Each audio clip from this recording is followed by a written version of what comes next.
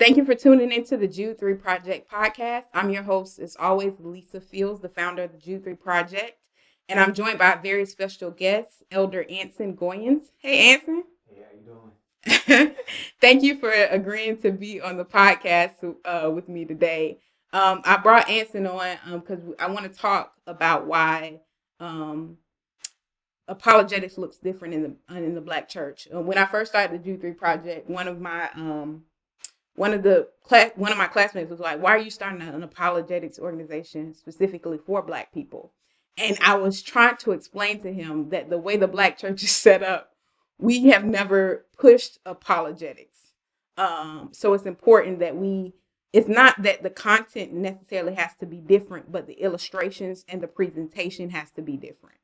And so I brought Anson on because he's spent a large portion of his life in the Black church. Um, and he's into apologetics and theology, just to kind of chop it up um, to discuss this. So, Anson, tell us a little bit about yourself. Once again, thanks so much for the invitation. I'm definitely honored and humbled to be here. Just a brief overview of my life. Grew up, my grandfather was a pastor. So from the time of birth, I was in what is known as the Black church. Grew up Baptist and got to a place where it just went non-denominational. But you just come to see a lot of things in those settings that may or may not be advantageous or good. And so you want to defend it with scripture, but then you come to scripture and it's like, oh, I can't defend it. so That's true. I got to a place to where I really wanted to defend the Bible with the Bible.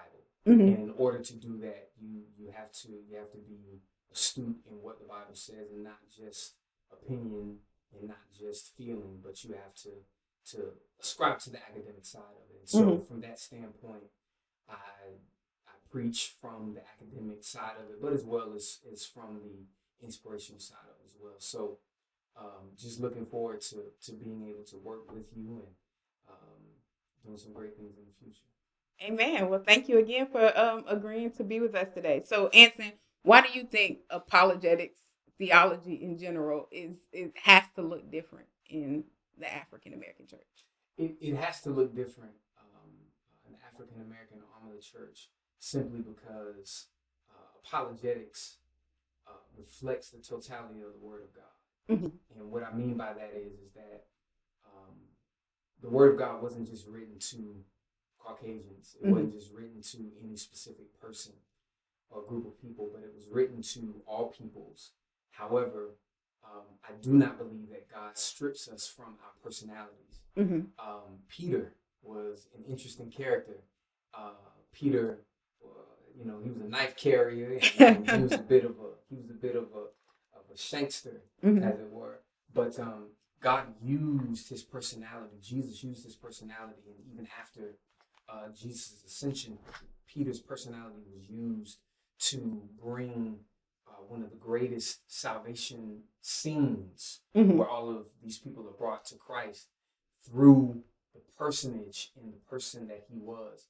And so I don't believe that God wants us to be separate from our personality and even from our culture. But I do believe that we have to get beyond the racial lines and just preach the gospel of Jesus Christ. So from that standpoint, apologetics has to look different to us in the color, so that, and when I mean color, I'm not talking about skin tone, but the way we flavor it, the way that we express it, it can be conveyed to us in a way that's a little bit different, and it can be received in that manner, in the same way. Yeah. And when you said something interesting, you said the Black arm of the church. Yes. Explain what you mean by that. Most of the time we hear the term the Black church, and I definitely get that. I understand where that comes from. As far as, the AME church and with Richard Allen not being able to worship with Caucasians, and so there had to be something separate built for African American worship. And so from that, we get the term Black church. However, when you look at scripture, you look at Galatians chapter 3. Also, you look at Colossians chapter 3. You'll read something in those two particular chapters that talks about that in Christ, there's neither bond nor Jew, there's neither Greek nor Scythian. And it basically is talking about in Christ, there's a riddance of any cultural barriers, or there's a riddance of the racial stuff that we have going on. Mm-hmm. And we identify with Christ in the image that we were created in. So that takes us back to Genesis. Mm-hmm. We were created spirit first. Mm-hmm. Spirit has no color. Mm-hmm. However, our human condition causes us to come into contact with racial issues. Mm-hmm. So from that standpoint, I do understand what the Black church means, or when people use that terminology, I do understand what that means. However, the term that I like to use is the arm of the church that's most populated by African Americans. I like that. I like that. I mean, because people do like talking to my classmates. The Mm-hmm. whole aspect of if we want to be unified in Christ, why are we having Black church and Absolutely. white church? Absolutely. In the opposite is appalling to some, in the sense that if there were a white church, we would be outraged. Mhm. We would go crazy. So, and this may sound kind of pretentious, but the thing is that we're not owed the title of Black church simply because we came through slavery, or simply because we came through Jim Crow Mhm. and things of that nature. The great thing about Christ is that though we deal with those social inequities, and though we deal with the realities of those things, the love of Christ and the power of God Mhm. causes us to have an opportunity of reconciliation. Mhm. Forgiveness is the moment, but Mhm. reconciliation, as you alluded to before, is the process. Mhm. And so that's the power of the gospel. Mhm. Yeah. So when we talk about apologetics looking different, in your mind, what stages would you say the Black church has to go through to even spark interest in the minds of African Americans? Hey, this is something you need to look into. Right. The first thing that we need to address is reading. That's the first thing we need to address, because if we're not reading, there was a time when I was a young boy. There was a time that it would always our teachers would tell us we had to read more, Mhm. because the reading caused us to write better. Mhm. And I think we've gotten away from the reading aspect of being a Christian. Mhm. And if we could get people back to the point of book clubs and actually reading things over the summer, even with our kids, with our Sunday school programs and things of that nature, Mhm. reading more, Mhm. because if we read more, that's going to transform the way that we write. Mhm. And it can develop a love for writing. It can develop a love for the defense of what we know to be true.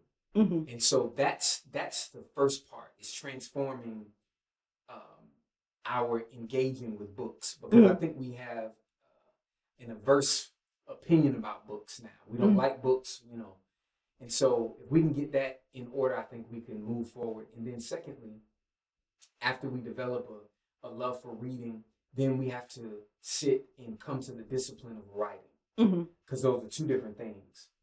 And to be able to convey our thoughts directly and properly through the pen, Mhm.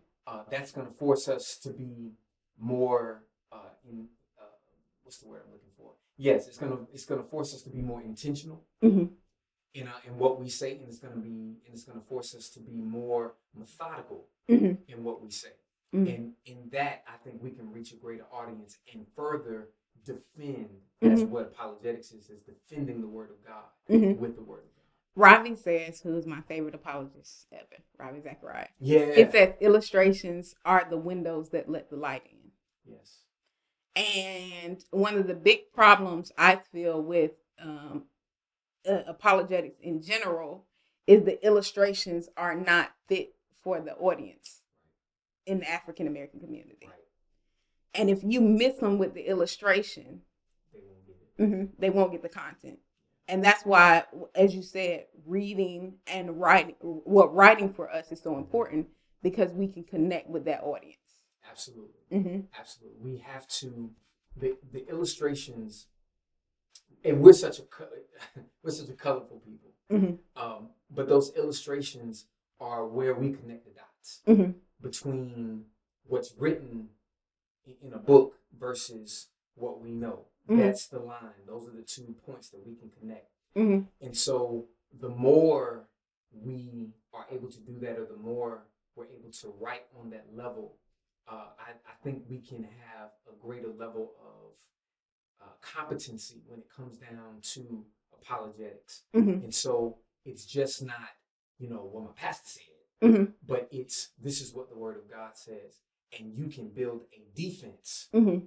and the best defense becomes an offense. Mm-hmm.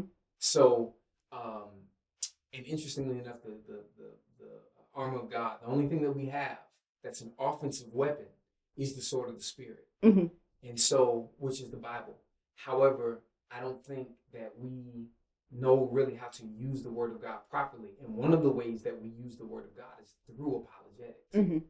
Yeah, and I think too, when we talk about the illustrations and the needs in the African American church to defend certain positions are different. And what I mean by that, so when we talk about like apologist William Lane Craig, he's always defending the existence of God. Yes. Well, in the African American community, the existence of God is not really in question as much as in the Caucasian community. Yes. Now you have some new age Black people Right. that are, Right. that are atheists, but atheism hasn't really been prevalent in the African American community. Absolutely. So we're defending against Hebrew Israelites. We're defending against Jehovah's Witnesses. We're defending against, Mormon is trying to get more Black people, but we're defending against the problem of evil. Yes. It might not be the way they might not know what theodicy is, right, but they know that there's an evil and they're trying to figure out why bad things happen to good people. Right. Those are things we have to defend. So as far as Black apologists, we're probably not going to spend as much time defending God's existence as defending, what we believe is orthodox. We have to defend against the prosperity gospel, against the experiential gospel, in a sense, against the so-called super spooky prophetic thing that is going on. And so those are the issues that we have to tackle. Absolutely. And we have to tackle them in a way that's sensitive. Sometimes apologists come off very arrogant when they're addressing certain things. But the great thing about both of us is we've had experiences in the Black church culture. So there's a grace for those experiences. Absolutely. There's a grace for that realm. Absolutely. Spending as much time as I did in that realm, and still there now. Like you said, it helps build a grace for it, but it brings a literacy to it. To where a person standing outside of it may not know certain things, and then there's certain people that are still inside of it that can articulate certain things about that particular experience. But to your point about, the topics that we're defending, the problem of evil, a lot of people right now are trying to wrap their minds around the tragedy that took place in South Carolina. And that's an apologetic subject, whether people want to realize it or not, because the question becomes, where is this God that you say is all powerful when this young man did what he did? And y'all prayed in that church. And they prayed in that church. And they read, and he was present. Yeah. Why didn't the power of God stop him? Yeah. Where was his his defense? Yeah. Where's his hiding place? When God knew what was getting ready to happen, why didn't God, intervene? So these are apologetic issues that are playing out right in front of us.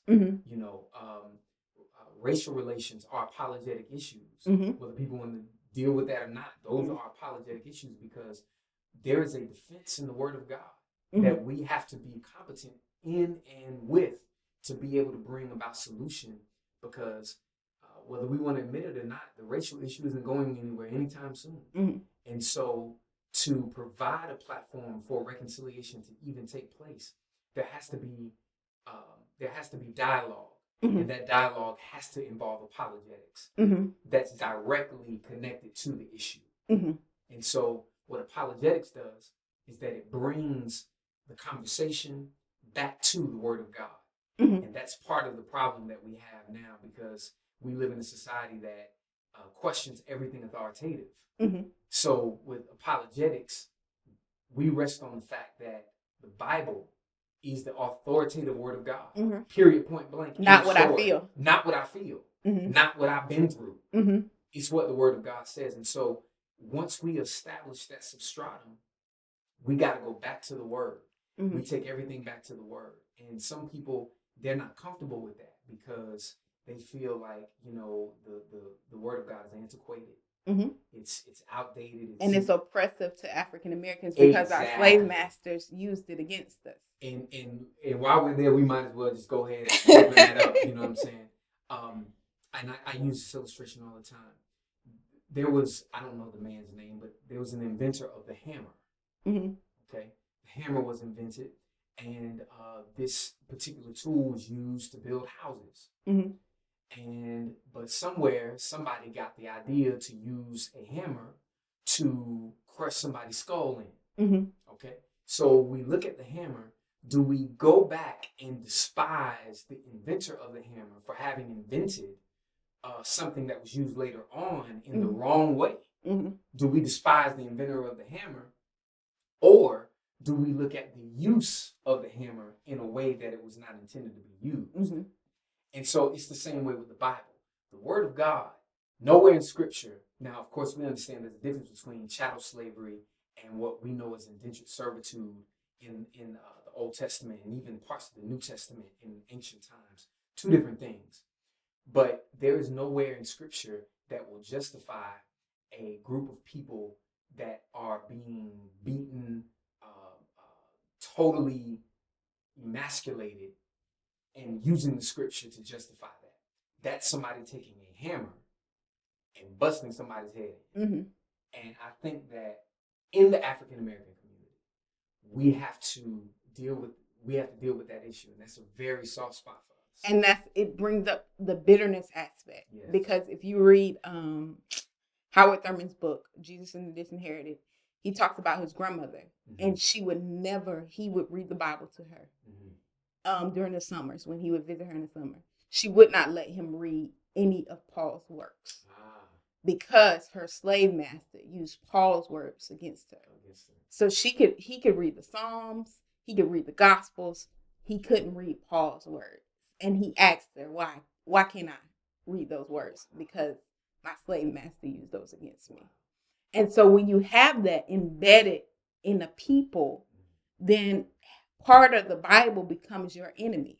Absolutely. And the enemy uses that because what God sent to help you, the enemy has tricked you in thinking it's going to hurt you. It's a trick of the enemy.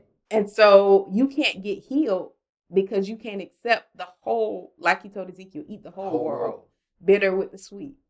And so sometimes it goes in sweet and it tastes bitter going down, so that's the reality.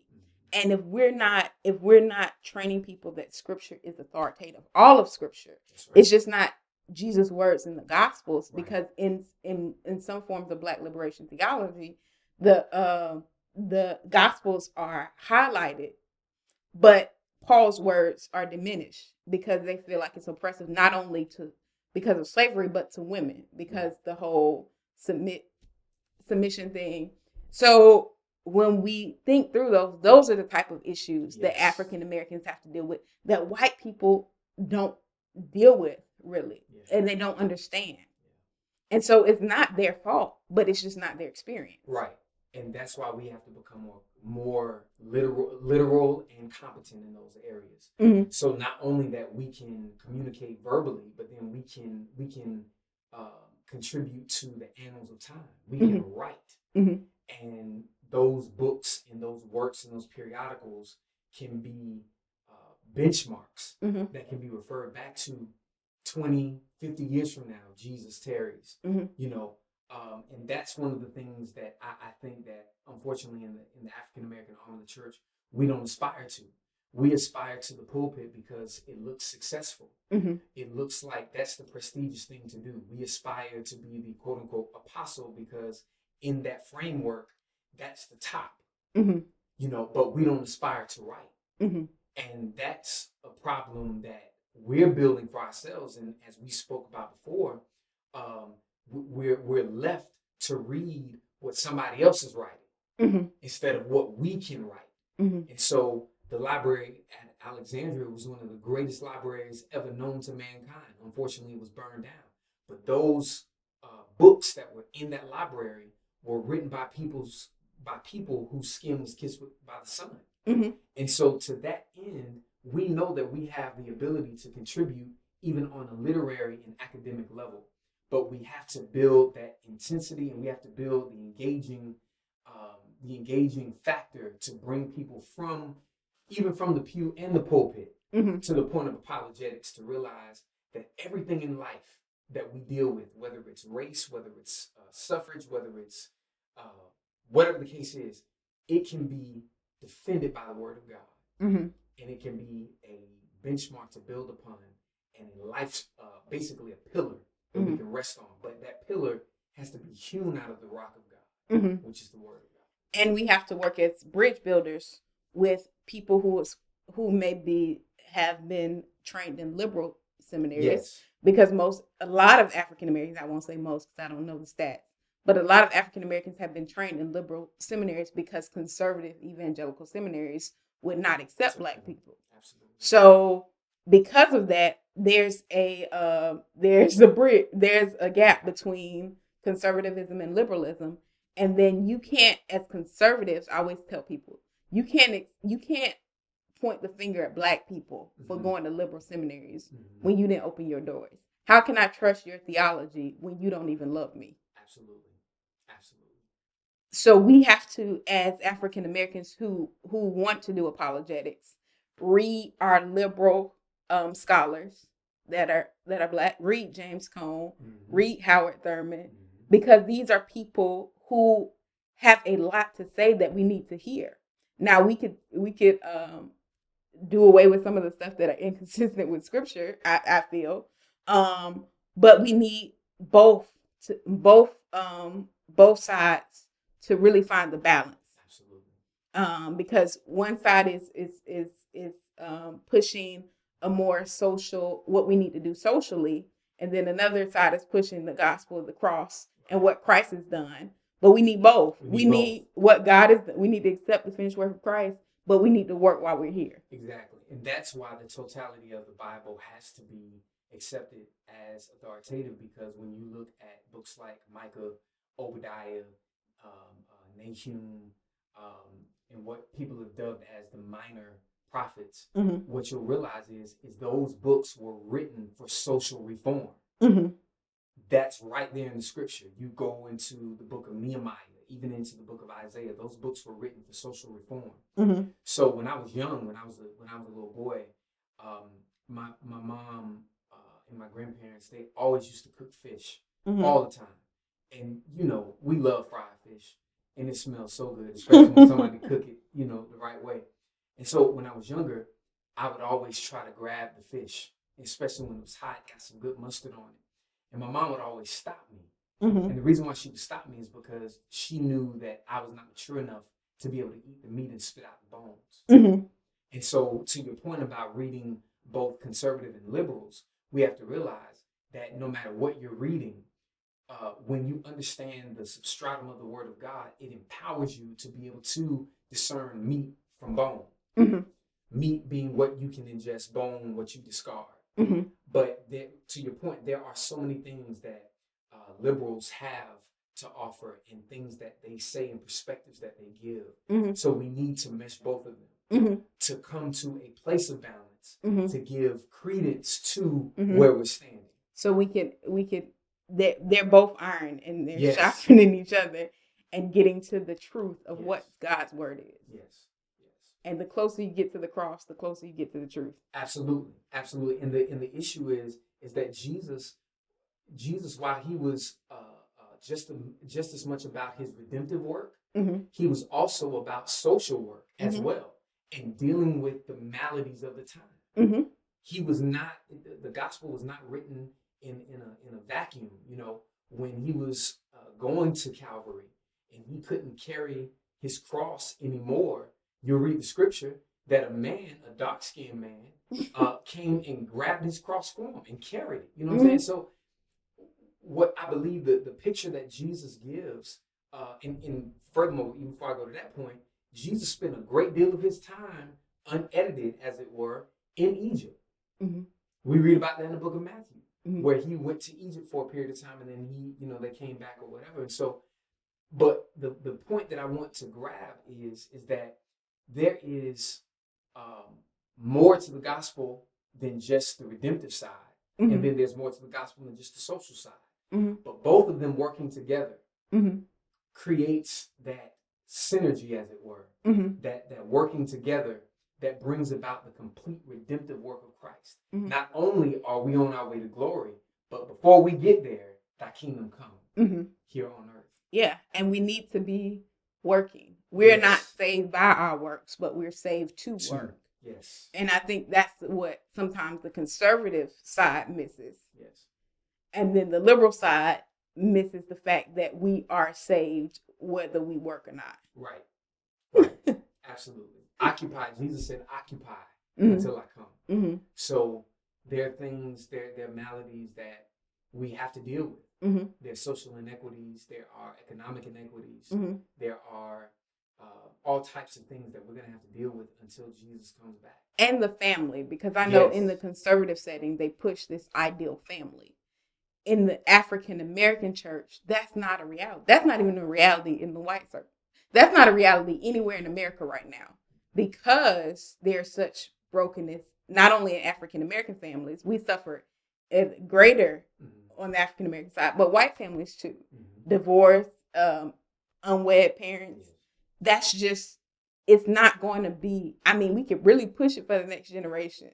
But when we preach an ideal family, what do we do with everybody else who's not ideal? And they feel outside of. Mm-hmm. They feel detached from. Mm-hmm. And so that's where the social side, or the part of the gospel that deals with the right now. Mm-hmm.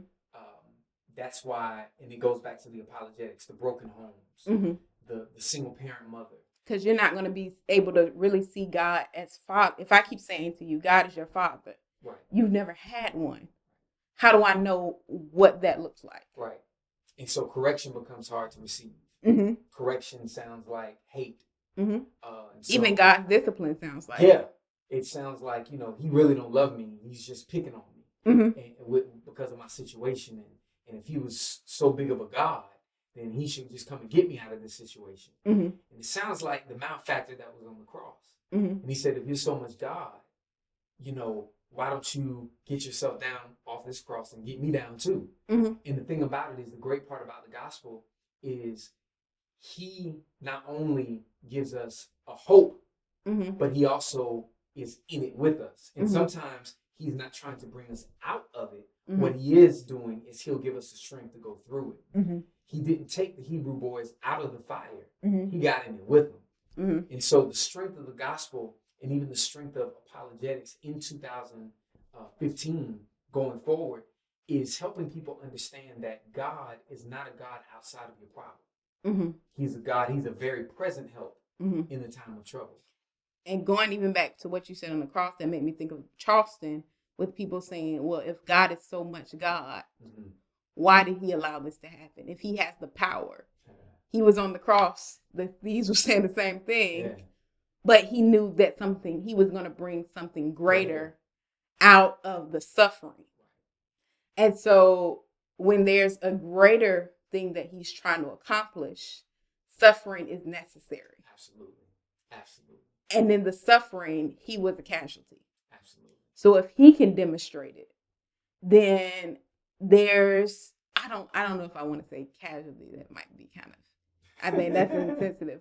But there are certain things that we have to suffer here on earth for God to get a greater glory. Right. And that goes back to the hallmarks of faith. Right. They did not obtain the promise, but they suffered unto death. That's it. That's it. And Jesus said, he said, if you suffer with me, Mm-hmm. you'll reign with me. And that comes to a proper understanding of what this life is about. Absolutely. And that this is not a home, and that death, and Tripoli says, death is a doorway to take us to our faithful lover. And see, that goes back into apologetics. Because when you realize that this life is not all that there is, Mm-hmm. that's apologetics or soteriology more than anything. But defending the fact that we are just passing through here. Mm-hmm. And so when we get to the point to where we can communicate that fluently, Mm-hmm. and even directly, it gives hope. Proper apologetics does not tear people down. It actually builds their hope. Mm-hmm.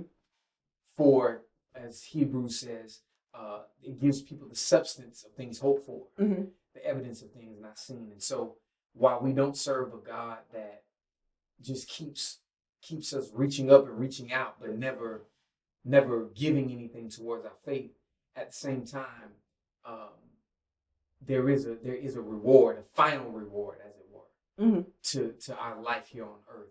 Mm-hmm. And that is what we're working towards, the finality of that. And so that understanding, because when you don't think, if you think that this is all there is, Mm-hmm.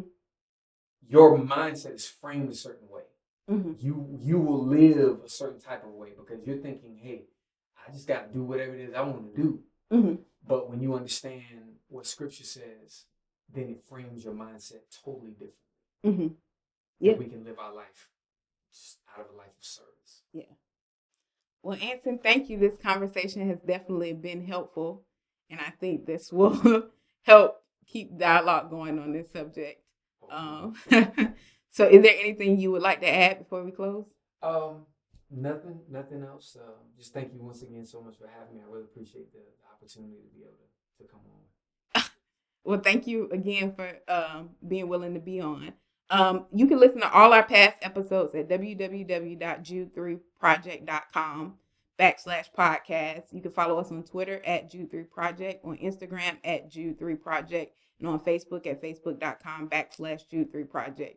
And always, we encourage you to know what you believe and why you believe it.